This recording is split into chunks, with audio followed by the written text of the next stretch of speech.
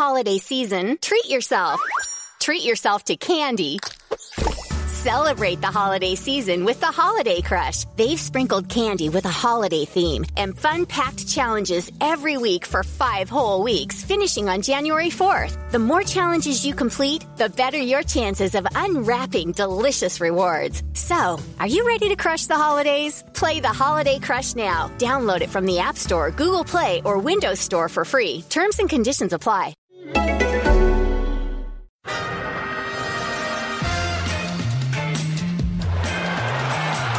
Va a llegar el gol del Arsenal. Ozil marca Mesut Ozil. Corner, llegó el gol de Olivier Giroud. Marca el Arsenal, marca Olivier Giroud. Gol de los Gunners. This is Arsecast Extra. Hello there, welcome to another Arsecast Extra, as always, with James from Gunner Blog. Top of the morning to you, James. Thank you. Top of the morning to you too, as well. That was absolutely spot on. It was spot on, and if people don't know what I'm talking about, beyond being, obviously very Irish, because that's what Irish people say all the time, all day long, top of the morning to you until it's afternoon, and then we still say top of the morning to you because it's on top of the morning. The afternoon is literally on top of the morning. That's where that comes from. But you spent your weekend very productively creating a video, a remarkable piece of, I guess, impressionism. And I don't mean in the painting sense. I mean, you put together 25 accents in one video. I'm sure people have seen those kind of things on YouTube before, but this was, if you don't mind me saying so, James, a tour de force. It really was. Thank you very much. I mean, I know as a man who does a lot of voiceover work yourself, you would have been concerned having seen that video come out and thought, wow, this guy could corner the market here. Yeah, certainly. I'm a bit worried now. The potential that you have got to absolutely do every voiceover in any accent for every single ad that there ever might be is concerning to me. This is my livelihood here. I'm not holding it against you, between this and you not giving me a part in your sitcom in my dreams. I'm not holding grudges here, but I just wanted to play people the Irish accent here, and I think this will probably sum up as best as anything can just how remarkable and how spot on all your impressions were. This is you doing an Irish accent. Arr, me hearties, they're after me lucky charms. So I think I've made my point. I mean, look, it's uncanny. It's like you were from the very heart of the old sod itself, James. You just have a remarkable ear for this kind of thing. I know. What can I say? Very adept. I mean, what is interesting, I uploaded it on my blog YouTube channel, and I had quite a lot of messages then, genuinely concerned for my mental health. So I thank you for those, guys.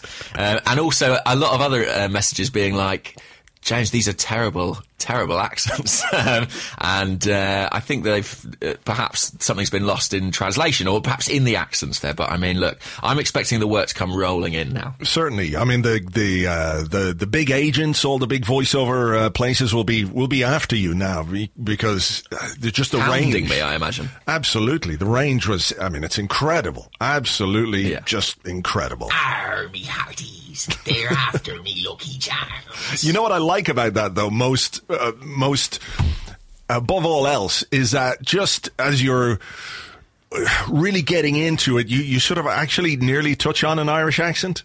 I like that part. It gets close. It gets close, but not, it's close, but certainly no cigar. No, definitely no cigar. But the start off strong pirate, and then you sort of descend into something vaguely Irish. It is a difficult accent, or Irish is very difficult for people to do. Have you ever watched, if you look around on YouTube, if you see, do Kevin Spacey, who's a really great impressionist. He does fantastic impressions. And he was in a film called Ordinary Decent Criminal, and I'm going to see if I can load this up here. He's brilliant, absolutely brilliant at accents and mimicking people, but this was him, this is from the trailer of that film, trying to do a Dublin accent. This thing of me becoming a bit of a TV star lately, I want you all to know, it's not going to change me one little bit. it. Now, I don't know how to even begin to talk about what sort of an abomination of an accent that was. It's vaguely Northern Irish, coupled with this thing that every Hollywood actor does when they think they have to do an Irish accent, is that they've got to talk a bit like this. And bring the pitch of their voice up, like, because everybody in Ireland talks a bit like this, you know. A little like that, they just whispered right up there. Exactly, to be sure, and all that, you know, I talk a bit like that. A slightly menacing high voice like that. Yeah, it is. I don't know whose fault that is. Was there one Irish actor who spoke like that, and it's like, oh, that's how they talk now? I don't know. I really firmly believe that many of them are taking their Irish accent from the Lucky Charms leprechaun from the ads. I believe so. I assume that's what it is. It's very rare to find people who can do an Irish accent. There's been lots of really, really bad ones out there, and I'm struggling actually to think of any good ones, to be perfectly honest. But I do wonder if that's a thing where you see Irish and British actors going to the US and they do an American accent. I wonder, does it sound as bad to Americans as the bad Irish accent sounds to Irish people, for example? I watched, over the weekend, I watched the most recent series of Black Mirror. The first episode of that I watched on Netflix, and that was all British actors playing Americans. And normally, I think British actors are spot on, but in watching this, it did jar with me a few times. I was like, these guys aren't quite nailing it. I mean, again, more work for me. Bring me on board as an accent coach. I can sort these people out, no problem. Do you know who I liked doing an American accent the best? Was Hugh Laurie in House. Yes. This was brilliant. He knew he couldn't really do it, so he would just talk really slowly like this and say, I'm afraid you're going to die unless we find a cure for what this mystery illness is that we'll find out in the next 50 minutes or so. But he spoke like that because, you know, he didn't have to use any pitch or anything like that, and sort of got away with it a bit. But there you go. There you go. Yeah, he did all right. But, I don't know. Do you find your own accent varies? Like, in different contexts, do you sound more or less Irish? I don't know, you see. I don't know if I sound terribly Irish at all. But quite often I do get asked to do a lot of voiceover stuff, and I will send, voiceovers. I'll do stuff from my own studio at home, and someone will say, can you do this? And then a number of times, it's happened 4 or 5 times where I've submitted a voiceover to the agency or to the studio that wanted. They've then played it to the client, and the client says, well, we didn't want an American. I'm sitting there going, I don't know, how to... Do you want me to do it like this? Will I do it like this? Come on down to mixed floors. We got the best floors here for, And it's sort of like, I don't know how to make myself sound any more Irish, but I think my accent is strange because when I came back to Ireland from the UK, I was 10 years of age, and I lived in Yorkshire, and I came to Ireland into the middle of a school year, one of those not even starting at the start of the school year. You sort of dropped into the class in October, so you're already a weirdo. And then you're talking in a Yorkshire accent at 10 years of age in a school in Dublin. You lose it really quickly. I don't know if it was a conscious decision, but I don't think it's typically Irish. But I don't know why. Does yours change depending on who you're talking to? Like, I have a friend. It doesn't become more Irish. No, yours doesn't. But I do have a friend who, if he's meeting somebody who's a bit more Dublin than he is, he will sort of adopt the way that he talks to them. So the guy go, all right, how's it going? And he'll go, all right, man, yeah, sound on grand. And he doesn't really sound like that at all. But just to sort of fit into the conversation, I think people do that. I think I've got a tendency to do that, to slightly gravitate towards people's accents or register. Yeah, I think if I'm like back with my family, I probably drop a lot more T's and H's and what have you. And then, if you put me in refined company, if you drop me into the Diamond Club at the Emirates Stadium, I'll talk like the Queen. Well, of course, you've got to adapt to the surroundings that you find yourself in. Well, absolutely. So it's that sort of thing, really. But accents. Interesting, eh? They are. I find them interesting, certainly. There we go. Yeah. What was considerably more interesting than, I guess, the football. I mean, is there anything else that happened to you this weekend you should tell me about before we have to venture into sporting matters?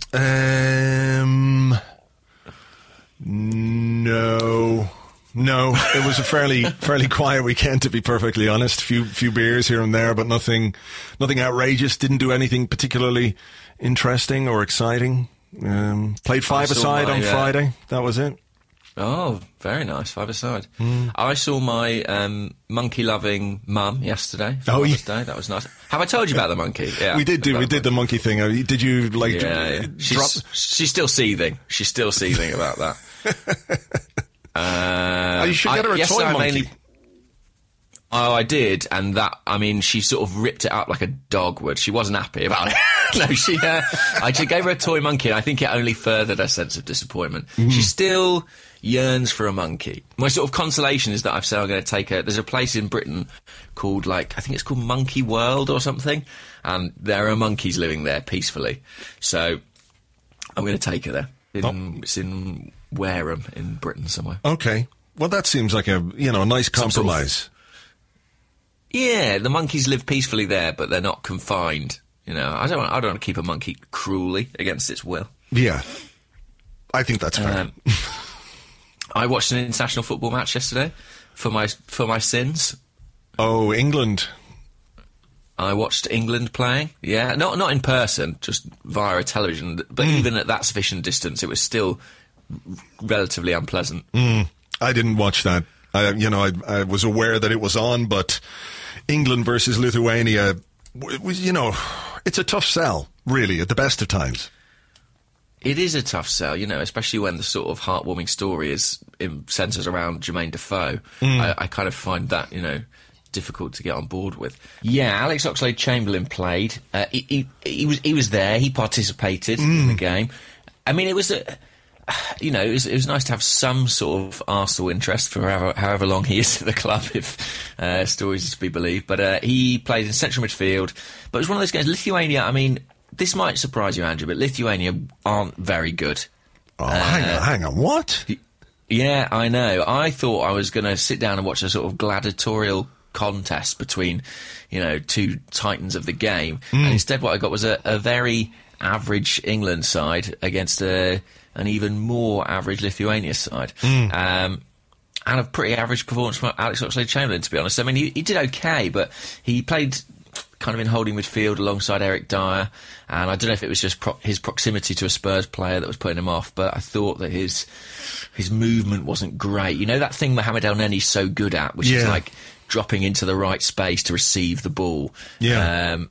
Oxlade-Chamberlain didn't quite do that as well as you might hope. And I guess, a few weeks ago we were all singing his praises as central midfielder, but I guess he's still relatively inexperienced in that position, right? Yeah, I guess so. So when the commentator said Chamberlain-Dyer, it was a pass, not a comment on his performance. An assessment, yeah. It was a bit of both. I think it worked as a bit of both. Yeah. So I watched that, and it was mainly horrible. Did you watch any football at all this weekend? No, I watched the end of Ireland versus Wales on Friday night because I wasn't really A, paying attention, and B, not that interested, and it didn't seem like a very good game until obviously the big incident happened with Seamus Coleman and Neil Taylor, which I guess is the talking point of the weekend, regardless of which national side you're supporting. The injury sustained by Seamus Coleman is a truly horrific one, and first and foremost, you've got to wish him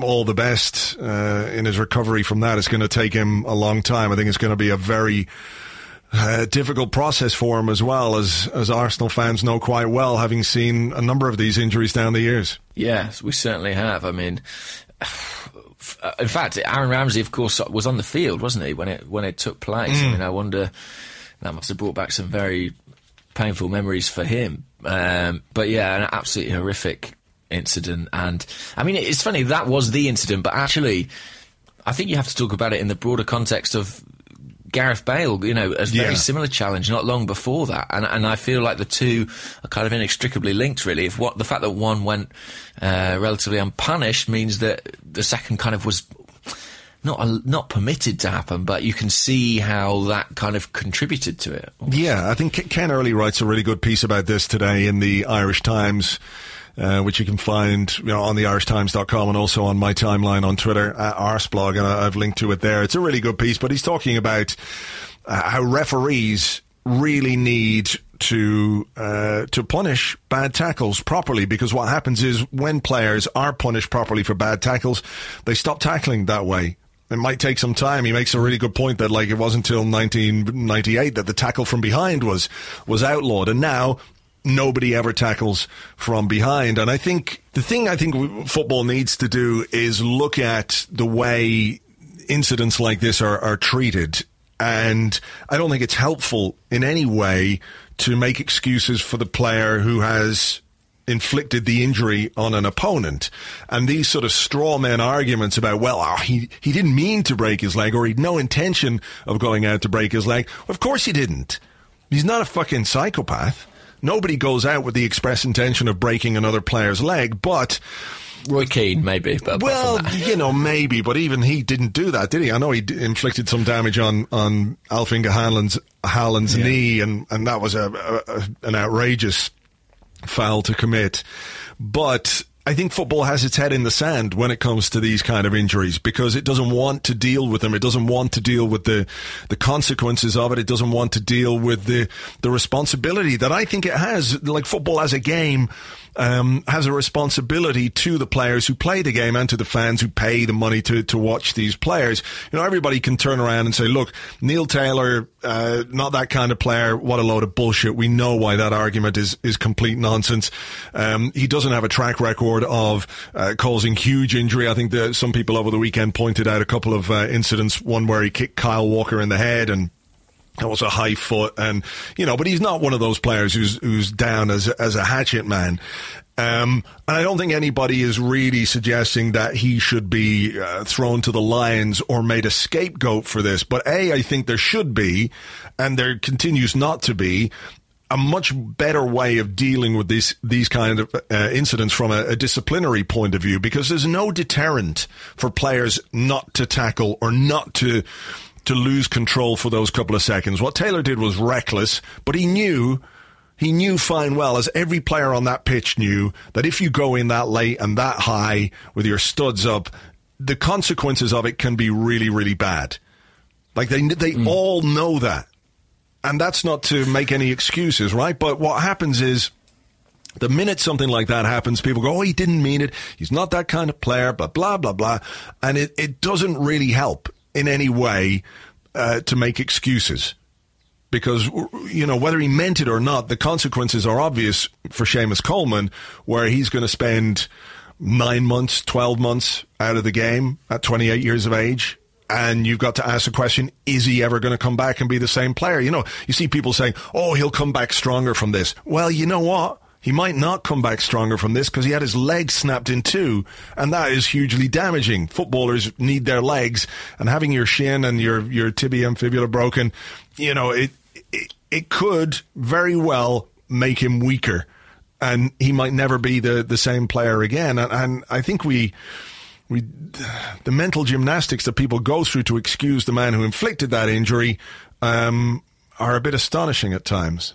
Well, I think it's to do with how it's almost linked to how shocking the images are. They look so alarming that I think it allows people to kind of dismiss them as freak incidents. But actually, of course, they're the consequence of tackles, and they're the consequence of which the manner in which the game is refereed and the kind of tackles that are allowed to be put in. And I agree that absolutely that what there needs to be is some sort of sliding scale of punishment, really.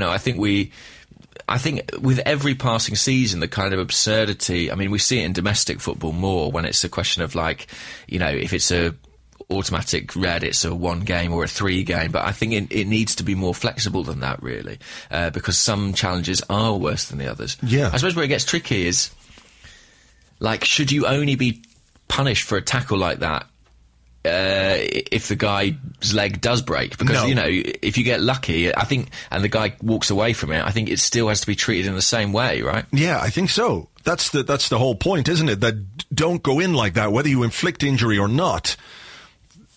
Players have to be aware that if they tackle like that, then then they are going to be punished for it, whether that's through retrospective video action or whatever else. But the culture has to change as well, James, because, it's part and parcel of the British game and the Irish game. Leave one in on the man, let him know you're there, the reducer. This whole thing has to be put to bed. I think it's archaic. It belongs in the fucking Stone Ages. And it contributes to incidents like we saw on Friday night with Seamus Coleman when he got injured. I think that plays a real part in that. That there has to be an awareness that you can't do that. You just can't do it and run the risk of causing that kind of damage to a fellow player. Everyone loves the fact that football is a physical game. I love the fact football is physical. I love a really good tackle. Everybody loves a good physical battle as well. But there are lines that you can't cross. And when those lines are crossed, they should be properly condemned and exposed by people who are paid money to talk about the game. Pundits, commentators, we've had it in the last few weeks, and I'm pretty sure that every fan of every club could point to similar examples. I'm only aware of them from an Arsenal point of view because, Arsenal are the only games that I watch with such intensity, right? So I'm aware of what happens with our players. You look at that challenge on Alex Iwobi, and they laughed as the guy followed through and caught Iwobi in the Sutton United game. Mesut Ozil against Lincoln City, the guy's off the ground, and Ozil is lucky that he didn't catch his standing leg. Alexis Sanchez with James McLean, Hector Bellerin. This idea that the meaty tackle that is something to be laughed about, that players who are stronger or who physically damage other players are somehow to be held up as an example to us all, I think is wrong. And that's right the way through the media. From BBC to ITV to BT and Sky Sports, you see it with all the pundits talking this way, that they very rarely will say, that's wrong, that's over the top, that's dangerous, that could really have hurt him, and that kind of thing shouldn't be allowed. When do you ever hear that from anyone? Well, very, very rarely. And I think, you've got to remember that pundits are often recently retired players. So I guess that suggests it's kind of endemic all through the game, really. I mean, but the media, you're right, play a big part in defining opinion and shaping perception of something. So you would like that to be the area to kind of change first, almost. Do you think it's a British problem? I mean, it's two British teams in this international game. Do you think it's more specific to Britain? Don't say British when you're talking about the Irish team. Oh, sorry, I'm so sorry. That was a big from the British Isles, James. I think we could. British Isles is what I meant. Sorry. Yeah, look, maybe it is. I'm not saying that only British and Irish players are capable of inflicting that sort of damage. Players around the world and in other leagues, that they will do that. But I do, certainly from my point of view, and having grown up playing football, you're always taught that the physical side of the game is hugely important, which it is. You can talk about teams being bullied and Arsenal being bullied and all that kind of stuff, but it's a bigger thing than just one tackle, though, which is why I don't think all the focus should be on Neil Taylor. Obviously he's responsible for what he did, and he's responsible for the injury to Seamus Coleman. But let's look at the culture. Let's look at the way that football is taught, the way that football is talked about, that these kind of tackles, you're considered, brave or manly if you go in like that. Referees, the complete lack of consistency among referees plays a big part in this as well, because the Marcus Rojo tackles this season, he's got away with two-footed tackles. And if you're a player, who's on the edge slightly or willing to operate on the edge, why wouldn't you? Why wouldn't you see if you can go over the line a little bit? Because you might just get away with it. Chances are you will get away with it with these referees. And again, the total lack of disciplinary fairness in the system plays a part as well, because that even if you do get sent off for a horror challenge that snaps a guy's leg in two while he's on a hospital bed for months with plates and screws and everything else in his leg, the most you're going to miss is 3 games. And that can't be right. There's got to be an element of deterrent as well. Now, you hear people say all the time, well, Taylor should be banned for as long as Seamus Coleman is out injured. which, you know, it's a bit tit for tat, eye for an eye kind of a thing. But there has to be a desire to look at these things and say it's completely unfair. I don't want to, you know, we can use the Granit Xhaka thing, sent off against Swansea, 3-game ban, whereas a tackle that breaks somebody's leg is a 3-game ban. You know, how do you tally those two things? You can't conflate the two incidents or the seriousness of them and give them the same ban. I remember at the time when Eduardo got injured against Birmingham, I think Jeremy Aliadier, and I've used this example before, Jeremy Aliadier was playing for Middlesbrough at the time. And he had a little bit of an argument on the pitch with a guy, and he sort of raised his hands and sort of gave him a little tap on the cheek, you know? And he was sent off. The old, you can't raise your hands, you can't have any complaints about raising your hands. Sent off, mandatory 3-game ban for a straight red card for so-called violent conduct. And then Middlesbrough appealed the ban. And Ali Adier was given an extra game for a frivolous appeal, which meant he got 4 games for lightly tapping somebody on the cheek, while Martin Taylor got 3 games for destroying Eduardo's leg. Like, how is that even possible?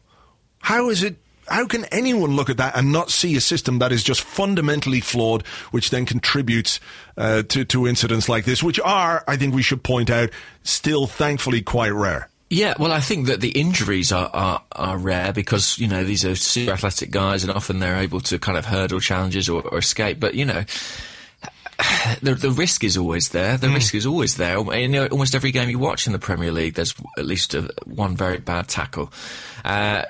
I think the thing of banning someone for the length that someone's injured isn't quite right, because I think the severity of the injury does not necessarily define how poor the challenge was. You know, you walk away from a terrible, terrible tackle. And I think the main thing needs to shift is kind of an ideological thing where, you know, I think people fear that a physical game and a contact game is not compatible with a world in which these kinds of challenges are condemned. But that's an absolute nonsense. It's perfectly possible, you know, to be an athletic player, a strong player, a muscular player, a player who loves tackling without committing these kind of dangerous fouls. Yeah. And I think that actually something that's happened in the sport in the last 10 years is that there's almost been a sense of like, well, the art of tackling having been lost, and it's like the focus on the technical game has been so strong that actually the physical aspect and some of the defensive aspects have been a little bit neglected. And I think that, you know, you don't see that many players now. You think, wow, they're actually a technical tackler, like they are a superb tackler. Yeah. I mean, I'm trying to think of an example now, but like, you know, a ball winner like N'Golo Kante is not someone who needs to go in foot raised. I'm sure someone can find an example of where it's happened. But, you know, it's about the skill of winning the ball and doing it in an adept manner. Yeah. I mean, you know, Tomasz Rosicky was a guy at Arsenal who was surprisingly brilliant at slide tackles. Yeah. And it, you know, there was never a hint of danger about it. And I actually think that, you know, if the media want to put a positive spin on it, it's about celebrating the people who really can tackle without having to be aggressive and hurt people. I mean, sorry, you can be aggressive, but just it's that intent to hurt that I think, or not even intent to hurt, but the lack of consideration for the possible consequence of what you're doing. It's the carelessness and the recklessness. That's exactly it. Because as much as anyone, players are aware of what the damage could be. You know, they play every week, they train. And challenges and tackles are part and parcel of the game, and nobody's saying that you shouldn't have that, or they should be done away with, or that football should become a non-contact sport. But I think I find it hard to understand why when things like this happen, there isn't more consideration about what can be done about it, rather than just to sort of brush it under the carpet and say, oh, look, Seamus Coleman was just a bit unfortunate. It was only a split-second thing. You know, chances are 9 times out of 10 he wouldn't get injured, etc., etc. That's not the point when the guy is injured, for me, you know, and it's... Yeah. And I think it makes people uncomfortable, to be honest. But that probably suggests it needs to be unpacked and it needs to be talked about. And I wish Coleman a swift recovery. I think...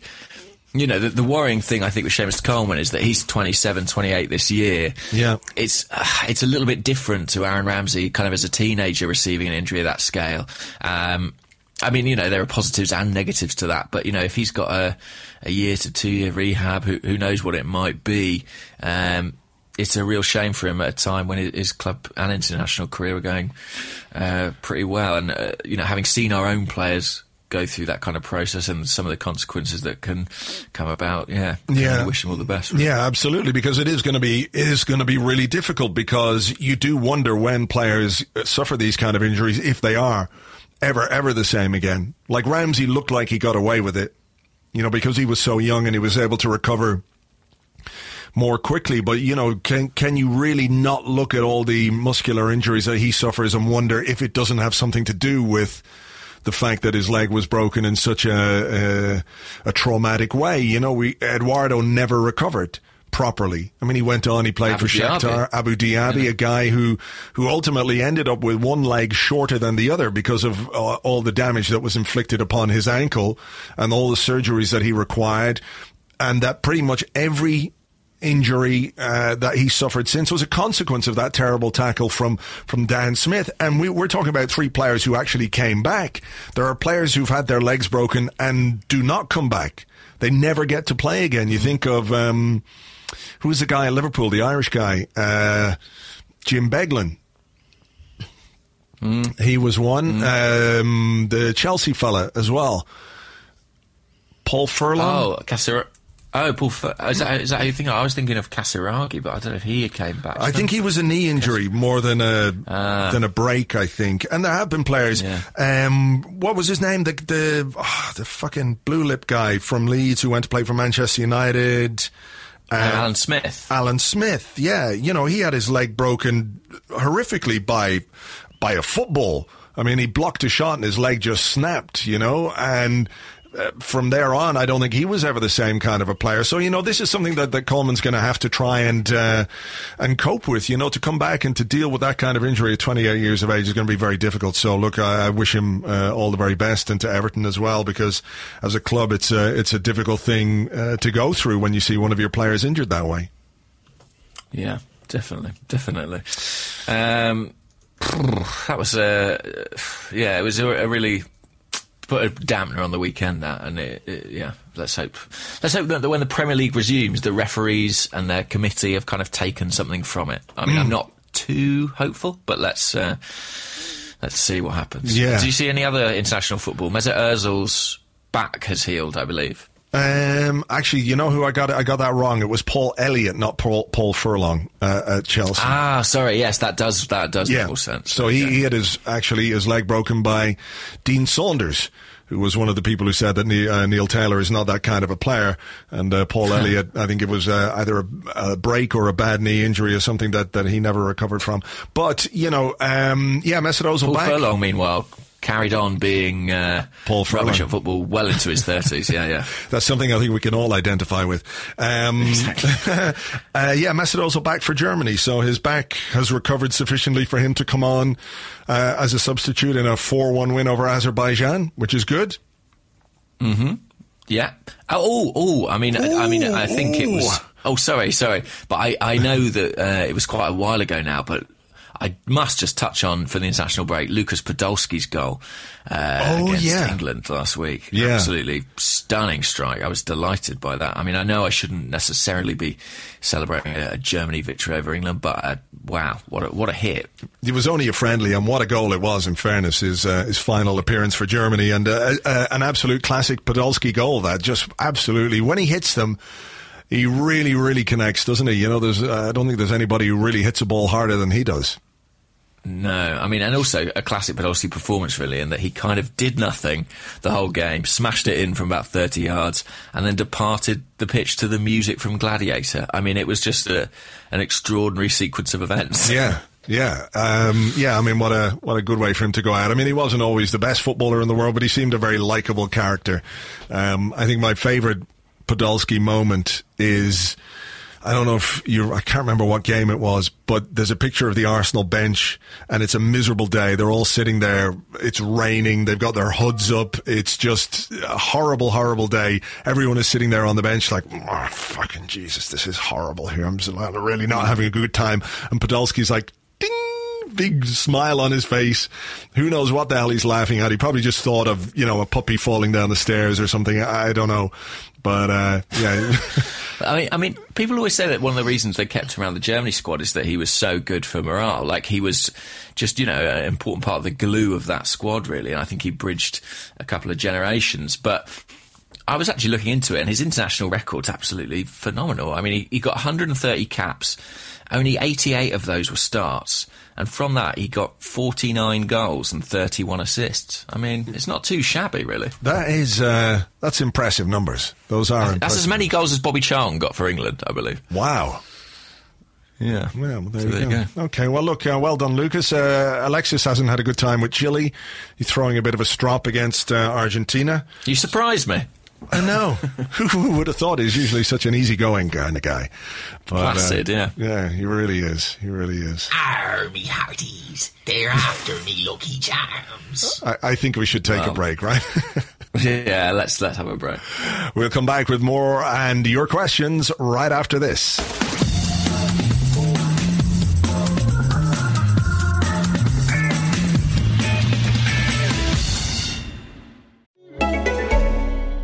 Your Mouse Jones here, 1/3 of the Guys Next Door podcast. Now listen here. With Best Christmas Ever on AMC Plus, every day feels like Christmas morning. From new holiday favorites like Elf and National Lampoon's Christmas Vacation to modern and iconic family classics like The Polar Express and The Year Without Santa Claus, you can spend the holiday season opening only the good stuff. It's the holiday season, and that means it's time to see old friends like Buddy the Elf, Heat Miser, and Clark Griswold. They're all here on AMC Plus. AMC Plus is available on all your devices, so celebrate the best Christmas ever, anytime, anywhere. Make sure you sign up today at amcplus.com. AMC Plus, only the good stuff. This holiday season, treat yourself. Treat yourself to candy.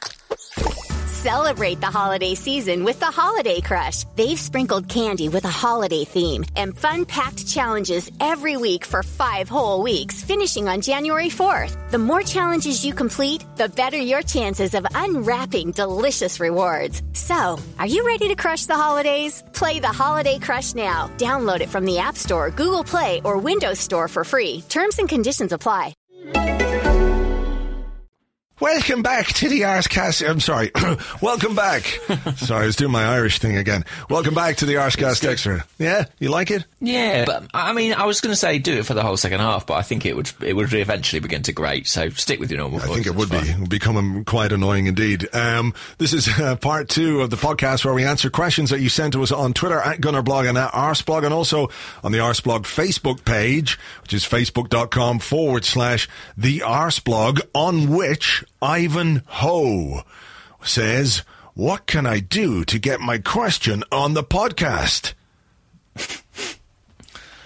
Great question. It is. It is. I don't know. I just, I don't know. Yeah, I can't think of an answer. Sorry, mate. Can't help you there. Yeah, that's it. Try harder, I'll tell you what. Over on Twitter, Peter Kenley, who's at Kenley Peter, confusingly, says, "Should you guys have stayed in New York? Been shit ever since." I don't know if he means us or Arsenal. Maybe both. Maybe both. Certainly things were good when we were in New York, James. Traffic-wise. I think we should go back to New York. It could solve everything. It's like, the end of Lost, when they're like, if we need to go back to the island, we'll put everything right in the universe. I never watched Lost. Spoilers, by the way. Yeah, don't bother, honestly. I mean, I got too far in. I waded. It was like, Macbeth. I committed so many murders by watching so many series. I just had to carry on killing. I think... is that Macbeth? Yeah. Yeah, that's what I'm in Macbeth. He just keeps killing people. He says something about, I've come too far, basically. I've just got to keep killing everyone. Oh, that's how I felt about Lost. I thought that was Terminator, but yeah, maybe Shakespeare's out of his time. I think Shakespeare copied the plot from Terminator. It's based on Terminator.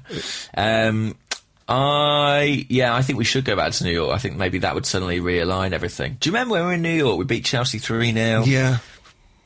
It was Title good. challenges, potentially. Great times. Well, yeah, maybe we should go back. I think we might need to crowdfund that, though, to be perfectly honest. So if anyone wants to save our season, go to our crowdfunding page, which we'll set up. Just giving. I think, if we were to go, we would need to stay in probably 4 seasons, something like that. Home Alone. Yeah, something like that. Yeah, none of this Airbnb shit. Like, fuck that. We need to stay like penthouse, sort of hotel suite kind of thing. Just to infuse the maximum into Arsenal's season. I think that's it. I mean, instead of renewing your season ticket, just put the money directly into that crowdfunder and we'll see what we can do. Yeah. Right. Any questions from you? Oh, yeah, I do have a question. Okay, this one comes from at Messet1079 in relation to stories this morning. I don't know if you've seen the quotes, but from Thierry Henry, the club's leading all-time record goal scorer of all time. And he was asked if he might be the man to replace Arsene Wenger. And what he said was, well, it doesn't depend on me. There are things to be respected. It's the club of my heart. My name is quoted to succeed Wenger. I hear that, but it's hard for me to talk about it. I have a lot of respect for everything the coach has done. Am I ready? I don't know, and nobody knows. But I also need to learn my job. Right now, I'm in learning mode. Learning from the great Roberto Martinez with Belgium. I mean, so that's the quote. Sorry, what was the question attached? Do you ever see him managing Arsenal?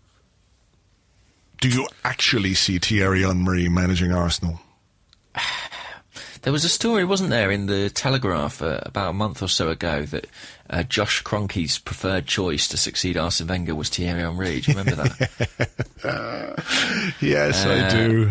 I do remember that. Do I ever see it? I mean, I sort of think it's at this time it feels like a fairly ridiculous suggestion. I mean, Jamie Redknapp suggested it in the Sky studio the other day as well, but I find it kind of... Well, I mean, there you go. Yeah, exactly. I think that tells you everything you need to know. At the moment, he just doesn't have the requisite experience, does he, to take on a job of that scale? I can't see it, to be honest with you. I would love to think that he would come back to the club in some capacity at some stage, but I don't think we're in that place yet. I'm actually quite surprised that Thierry Henry has chosen to become a coach. I did not see that for him when he was a player, if I'm completely frank with you. I thought punditry, yes, possibly. International playboy, certainly. Yeah.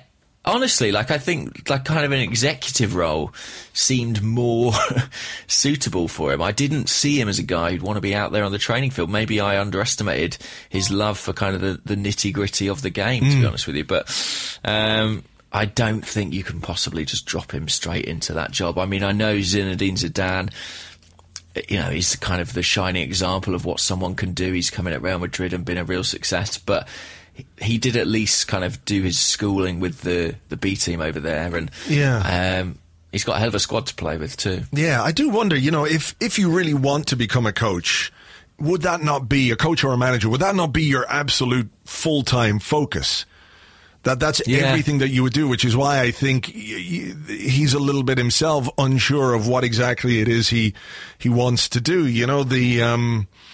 The opportunity was there to grow his career within Arsenal. We know that there was a job offer there, but it was dependent on him focusing on that job and that job alone and not being a Sky Sports pundit. But he chose the punditry and then obviously went off with Roberto Martinez. There's not much that I've ever seen from Thierry Henry when he talks about the game that suggests to me he is going to be a great manager, Sometimes you can hear someone talk about the game and you see, oh wow, they've got, really great insight, or they're obviously, think about the game in a very clear and concise way, or they can express what they think about the game. You can see how they might implement that on the training field, etc., etc. But I don't think we've ever seen that from Thierry, or certainly never heard it from him on Sky, which is why I think Bjorn Alm, who's at AlmN5, asks, is Thierry Henry's bad punditing a sign of a bad coach? Or is it a reverse Gary Neville and he will be successful? Yeah, I don't know. I mean, so the thing is, Gary Neville had a terrible spell at Valencia, but and seemingly has kind of turned his back on his coaching career for now, at least. But even that, I wouldn't kind of write him off as a bad coach. I think that, what he is an inexperienced coach in a difficult situation. And I think that sometimes we expect people to, in their first job, kind of sink or swim and that be that. But, I don't know how Arsene Wenger did at Strasbourg, when he started out. I mean, he probably did all right. But the point I'm trying to make is that sometimes you don't have that instant Mourinho impact. Sometimes it's about building your expertise over 10 to 20 years. I mean, maybe that's anathema now. Maybe that's a bit of an old-fashioned idea. But I kind of feel like we're so quick to judge coaches, as we are players. But sometimes maybe you need more of a sustained spell to kind of learn the ropes. Is that fair enough? Yeah, and when you look at whoever it is that's going to have to come in and take over from Arsene Wenger, I think you're going to need an experienced manager. Someone with a strong personality, somebody who knows exactly what it is that they're going to be doing. And the idea of, however great a player Thierry Henry was, your first job in management being at Arsenal, where top four is not enough. It's not, that's what the reality of the situation is, with Arsene Wenger. Okay, this season is looking a bit precarious, but winning the FA Cup a couple of times and finishing top four every season, that's not enough for people. They want more than that. Is Thierry Henry the guy to come in and take over and do that and bring the club to the next level? I don't think so. We know, you never know what might happen in the future with more experience, but, I can't see somebody coming in, one of the former players coming in and taking on Arsenal as their first job in management, their first real job in management, and being a success. I just can't get my head around that. I also think it would be a bit misguided on the part of Kroenke if he thinks that, if the fans want Arsene Wenger out, what they'll want is a hero to them, one of their players to come in and take the job. I actually think that the Arsenal supporters are generally more sophisticated in their understanding of the coaching role than that, and don't just want a messiah, just like a player who had a good relationship with them to come in and take the job. I think people would be pretty alarmed if a Thierry Henry was dropped straight in at the deep end. So, it's almost as if Josh Kroenke has no clue whatsoever about the way the fans think, or indeed the game of football, and is merely putting it out there as a bit of PR. It is almost like that, yeah. Right. Let's have a look. So, have you seen this list, this screenshot of this list that's been doing around of the players whose contracts expire in 2018? Yeah. Well, a lot of people sent that in to me this morning asking about it. I mean, Michael Russell said, if this list is true, he's suspicious of it straight away. Apart from Ozan Sanchez, who would you keep and who would you let go? Do you want to run down it? Do you want to go through it? I mean, it's an alarming list, Andrew. It's a very, very long list of players. Yeah, we have that. We did that the other week on Arseblog News, where we have a number of players whose contracts expire in 2018, and the list that we have on the site is as follows: Petr Cech, Wojciech Szczesny, Matthew Debussy, Carl Jenkinson, Per Mertesacker, Kieran Gibbs, Jack Wilshere, Mesut Ozil, Alex Oxlade-Chamberlain, Sandy Cazorla, Alexis Sanchez, Adam and Humber, of course, as well. Joel Campbell, I think, as well, could be 2018. The list is wrong, I think, when they put Aaron Ramsey in there. I think his contract runs until 2019. Now, the first thing you would say is that it's 2018, so there's still a year to go on many of these contracts. But football being the way that it is, when a player's got a year left on his contract, it's make or break. There's a decision to be made by the club. Do they want to keep them? Do they want to let them go? And usually when a player gets to 12 months left of their contract, it's two things. One, the club isn't that interested in offering them a new deal, or two, the player and the agents are aware of how much more power you might have in any negotiations once you get to this point, right? Because I think it's clear that if Arsenal could, they certainly would extend the deals of Mesut Ozil and Alexis Sanchez. They want them to stay, whereas you'd have to ask serious questions like, do they want Mathieu Debuchy to stay, or Carl Jenkinson, or Kieran Gibbs, or even Alex Oxlade-Chamberlain and Jack Wilshere, you know, to that extent. So, yeah, it's a curious list. I mean, if Arsene Wenger does go this summer, then the manager who comes in has got a fair bit of work to do, doesn't he, to make decisions on all those players. And those players then also know that when it comes right down to it, they could stay a year and then leave on a free, the old signing on fee somewhere else, and they'd have pretty much a wide range of clubs that they could choose from to join. You know, I don't think any of those players are going to struggle to find clubs at various levels. Like, they may not all get an Arsenal level club, but there's certainly won't be short of people who want them. So. Yeah, that's it. I mean, you know, there's a few names on that list, Perma, Saka, Santi, Cazorla. That's not really a concern. They've just had their deals extended by an extra year. Equally, people like Jenkinson, Debuchy, even Kieran Gibbs to a certain extent, well, you kind of think, well, you know how that one's going to go this summer.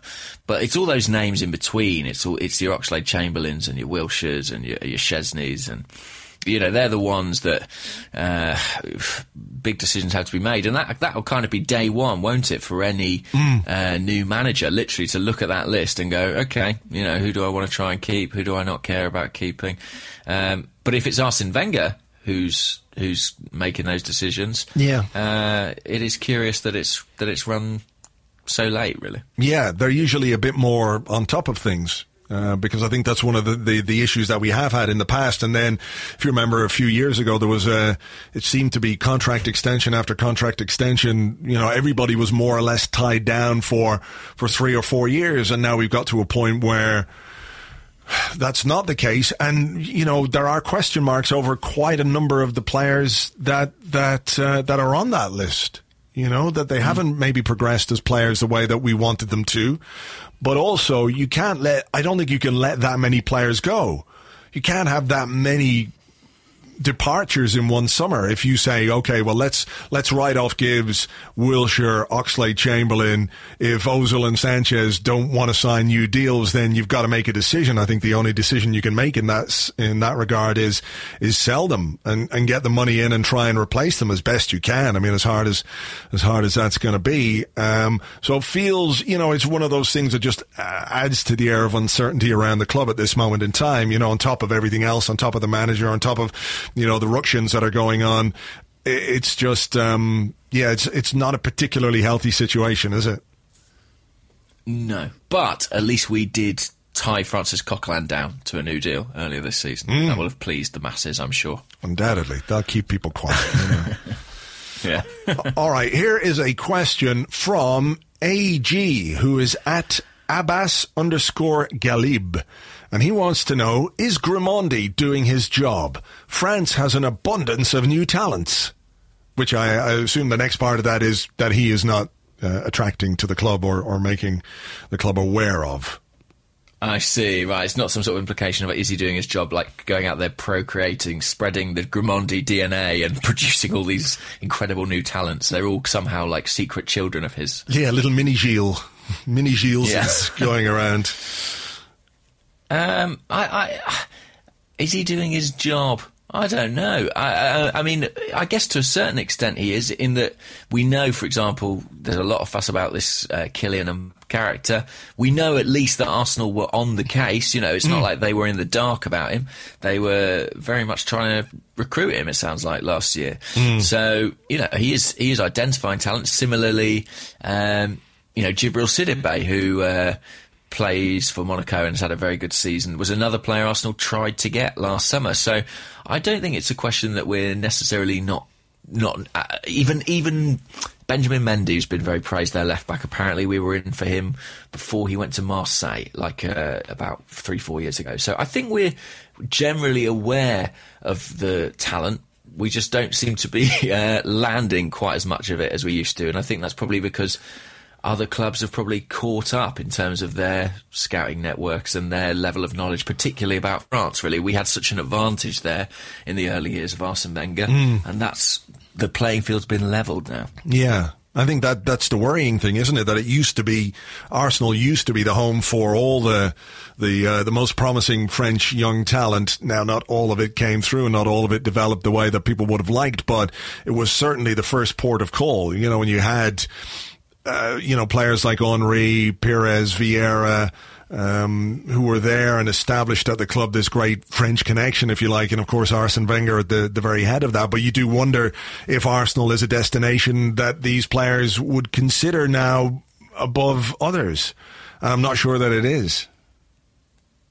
No, I mean, it's interesting. The club feels a lot less French, doesn't it? I mean, I know there is sort of, there's Giroud, there's Coquelin, Koscielny, but there was that kind of period where that was the identity, really, of Arsenal. It was so francophonic, and, it felt like there was a real hub of talent there that players would want to come and join, even Sylvain Wiltord coming over, even before that, Grimandi and Gard kind of forming the backbone of that with Vieira. But, yeah, that does seem to have shifted somewhat, and I guess that is a bit of a worry, or not even a worry, just a shame, really, because it was something that was very, very productive. Yeah, I mean, we've got we've got a German contingent, don't we? We've got a Spanish contingent, a French contingent, an English contingent.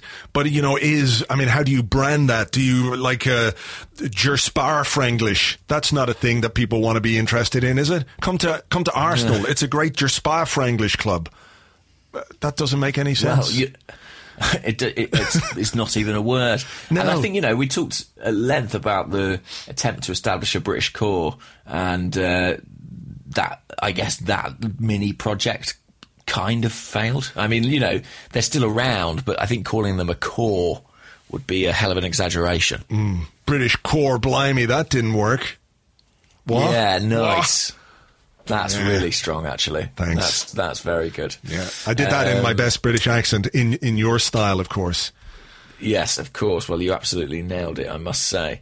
AFC Stew, who's at Gunners2 on Twitter, has an interesting question.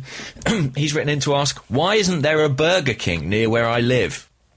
Does he live in the country? Where does he live? I don't know where he lives. Unhelpfully, his profile doesn't say. Well, then how are we supposed to answer that question, Stu, if that is your real name? Exactly. I mean, I recently tried to find out where the nearest Burger King to me was, I confess. I went on the Burger King website and went on the store locator element of that website because I was craving a Burger King that badly. So I understand his angst. But I think the only sensible answer to his question is to say that because why isn't there a Burger King near where I live? Because you live in the wrong place. Yeah, I mean, that's exactly what it is. And I don't know why anybody would be that concerned whether or not they live very close to a Burger King.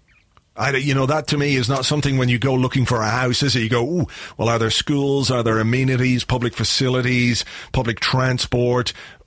But it's a beautiful house, but unfortunately there's no Burger King nearby, so I'm not going to buy it. Yeah. I don't. Well, they've opened a Burger King on the high street. I imagine the value of our property will increase dramatically based on it. Yeah.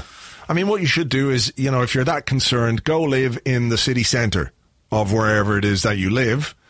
And that way there's generally a Burger King, a number of Burger Kings, in fact. Burgers King. Or perhaps superior burger outlets, to be honest. Indeed. Although, sometimes I feel like some of these so-called superior burger outlets have gone a little bit too far. They've taken the simplicity out of a burger. Like, sometimes you get a burger and it arrives on your plate and it's about a foot high and it's all held together with a gigantic stick right through the middle of it, like a skewer that's holding the bun in place, and the slice of tomato that's 3 inches thick, and the half an onion, and the relish, and the cheese and the pickles and everything else that sometimes they go too far. They make it inedible. They make it almost impossible to eat the thing by picking it up. And you know what the worst thing in the world is? Forget anything else that's going on. Eating a burger with a knife and fork. Any burger outlet that makes that necessary really ought to take a long, hard look in the mirror at itself. They've failed, really. If it comes to that, I think they've failed. They've not made a burger. They've made some sort of preposterous open sandwich. Yes, exactly. I don't even know if you can get a knife and fork in Burger King. And for that, I salute them. Yes. Here's a question from DM. I think I know the answer to this one. He's at DF Moriarty, and he says, can ye two, I think he's doing an Irish accent there, can ye two, fellas there now, hello. He says, can ye two do a Wenger in-out song to the tune of The Clash, Should I Stay or Should I Go? Does he mean... I thought it was going to be the hokey cokey in and out. Does he mean in live? Does he mean can we just jam it out live on? No, I don't think he means live. I think in general, like at some point, can we do this? I mean, do you want to do it? No. Absolutely well, there you not. Yeah. I mean, I must say, I feel bad about this because obviously... You know me, I've dabbled in parody songs, but there is an extraordinary one about the Arsene Wenger situation doing the rounds. Have you seen that one? About, it's a guy singing to the... I think I Better Leave Right Now is the song. Oh, yeah. It's a lot. I mean, I have it's a seen Will Young that. song. I saw about 20 seconds of it, and then I thought, I feel kind of bad watching this. Yeah, Yeah, it's like not simply because of the abysmal singing, the tuneless nature of it, and just how crap it is. I just kind of felt bad for that kid. It was like, oh no, sorry. I do. I mean, look, I am similarly tuneless. Basically, I watched it and it was that sort of dual thing of like, oh, I feel bad for you, but I also recognise that you are effectively me, and that makes me feel worse about myself. But it's good to have that degree of self-knowledge, at least. It certainly is. Have I got any more questions? Let's have a look. So, no, we probably won't do that. I mean, the whole thing... I mean, look, we haven't talked about Arsene Wenger, really. It's incredible, isn't it, that we've got this far? Let's have an Arsene Wenger question. You know, it wouldn't be the podcast without it. True Story, who's at True Story number 4, says, how long is very soon? How soon is now? How long is a piece of string? How deep is a hole? How deep is your love? How deep is my love? What time is love? 3 a.m. eternal.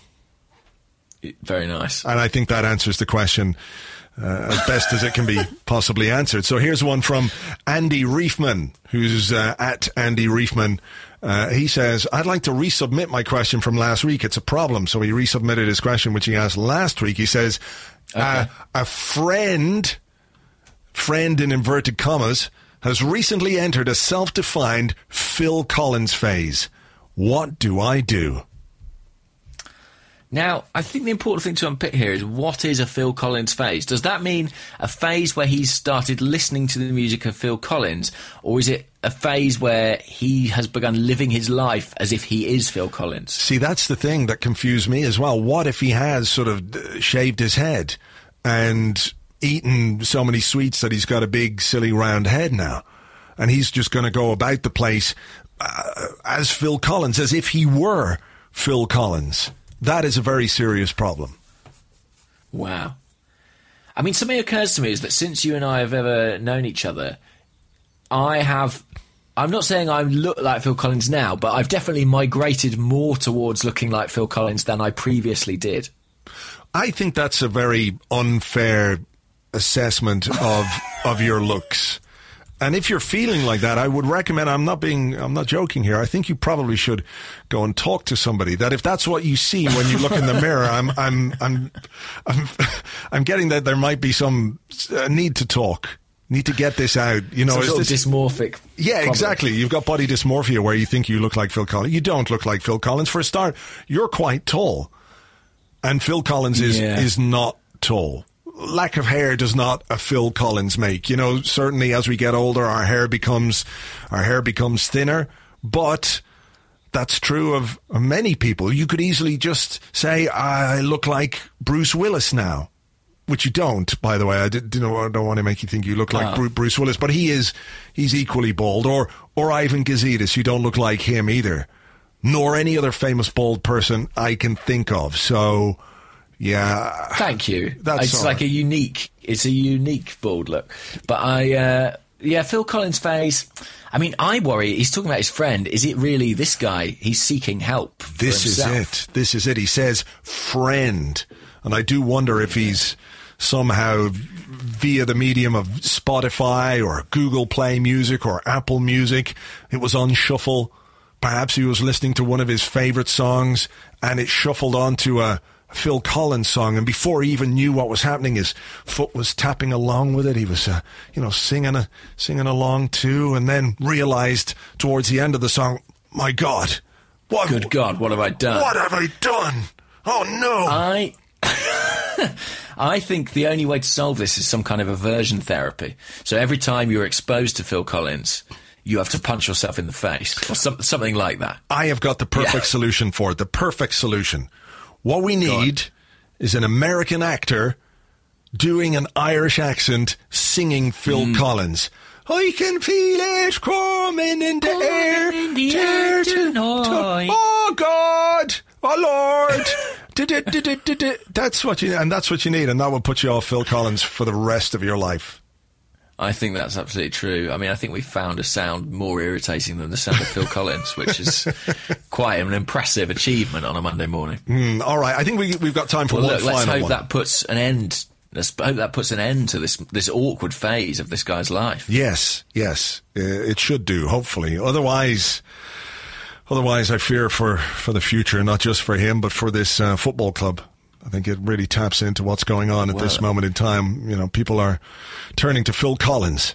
Arsenal have been so tough. But look, I've got one final one. Do you have one before I do mine, or what?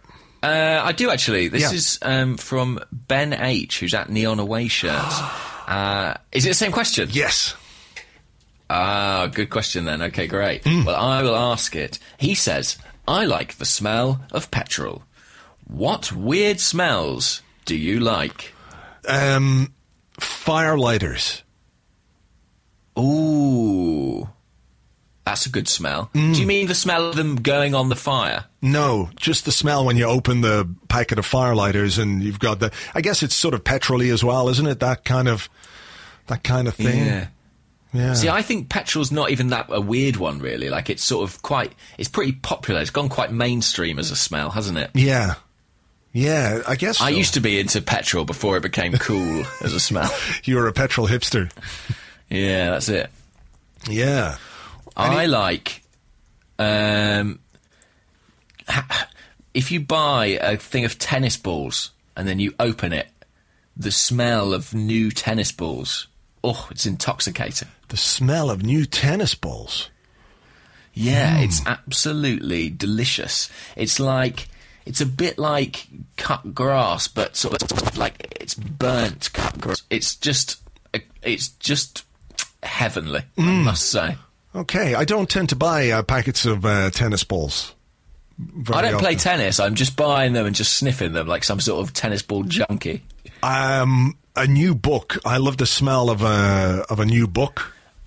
Hot from the press. Yeah, there's just something about the smell of a new book that I really like.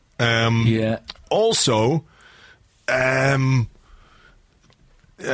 Something's opened on my computer and it's very loud. Sorry, I can't hear it. Oh, it was a man going, "Well, take a look at what happened. I didn't know I had PPI," or something like that, and I just shut it down. All right, what's PPI? Personal protection insurance?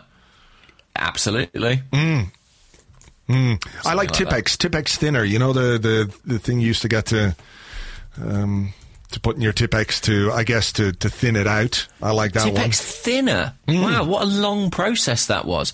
I wasn't aware of that. So you would have Tipex, and then you would have to add thinner to it. Yeah. To sort of, when it got a bit splodgy after you'd used it for a while, you could add the thinner, I think, to liquefy it up a bit as well. And I have to say, permanent markers, get a good permanent marker under your nose and like, that's good. I like that. Yeah, that is good. That is good. I mean, there are some smells that are sort of obviously good, you know, like, I don't know, bacon is a good smell, right? Yeah, but that's an obvious one. We're looking for like niche, you know, niche smells here. Yeah. I'm pretty content with tennis balls. I mean, I'm trying to think.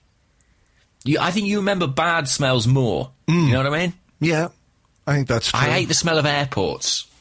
Do airports smell the same? Is there a generic airport smell? I feel like there is. In fact, let me know if I'm alone in this, people. But like, I feel like the air in an airport always kind of tastes the same, and I find it a bit unsettling. Right.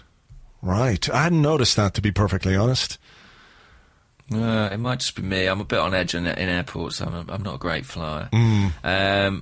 But yeah, that would be a one I don't like. Are there any smells that you don't like? Lots. Again, but besides the obvious. Besides the obvious ones, hospitals. I don't like the smell of hospitals, even though it's obviously a clean smell, an antiseptic kind of a smell. There's something just fundamentally worrying about it, isn't there? Or not? Hello? No, there is. I thought you were just ignoring me there. You know, we're at the end of the podcast. I understand your interest might be at an all-time low here, but I think the least you could have done was just acknowledge my answer. Jesus. You just went silent, so I was sort of just like waiting to see what happened. I don't like the smell of chlorine particularly. You know, that swimming pool smell? Yeah. That reminds me of being at school and sort of having to get in a swimming pool when it was really cold and I didn't want to do it. Wet dog is not a good smell, is it?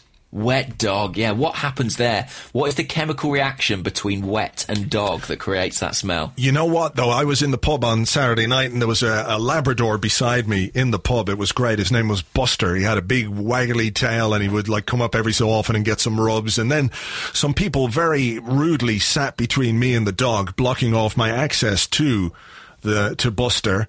So I was a bit unhappy about that. But another guy came in with another dog. Buster was lovely and cuddly and he had lovely, but the other guy came in with a dog. It was sort of a cross between a setter and a retriever. And this dog had obviously been recently wet. And the stink of him, it hung in the air for quite a few minutes, actually. It was very difficult to cope with. It spoiled my evening for a few minutes and then I forgot. How's Archer's, how's a wet Archer smell? It's not great, but it's not too bad. An Archer has got a really nice, if you just smell the top of his head, he's got a very distinctive smell, I think. I love smelling the top of his head. If that doesn't sound too weird, I like, in the morning when I give him his hugs, I have to give him his hugs, so I always have a quick smell at the top of his head. It's one of those smells that I would know anywhere. Like if you were to line up 15 German Shepherds in a row and blindfold me and ask me, pick your own dog out there by smelling the top of their heads, I would be able to do that. No question. That's quite the skill. Maybe we could set that up, during pre-season, if it gets a bit quiet. During an interlull even, perhaps? Exactly. Next interlull comes along, I know what we can do to entertain ourselves. All right, well, look, quite a spectacle. It would, but I think we should leave it here. We've got a big game coming up this weekend, but one that we might discuss on the Arsecast on Friday. Manchester City at home. Whew. There's a lot to process this week, I think. But we'll wait till later in the week. James, thank you as ever, and everyone else. We'll catch you on the next one. Bye bye. Arr, me hearties, they're after me lucky charms.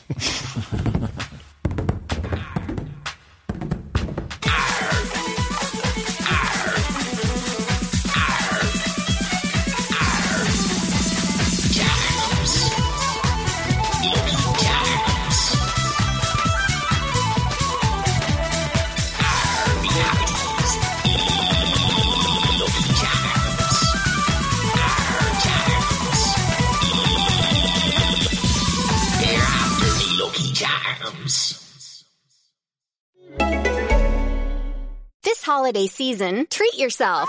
Treat yourself to candy. Celebrate the holiday season with the Holiday Crush. They've sprinkled candy with a holiday theme and fun-packed challenges every week for 5 whole weeks, finishing on January 4th. The more challenges you complete, the better your chances of unwrapping delicious rewards. So, are you ready to crush the holidays? Play the Holiday Crush now. Download it from the App Store, Google Play, or Windows Store for free. Terms and conditions apply.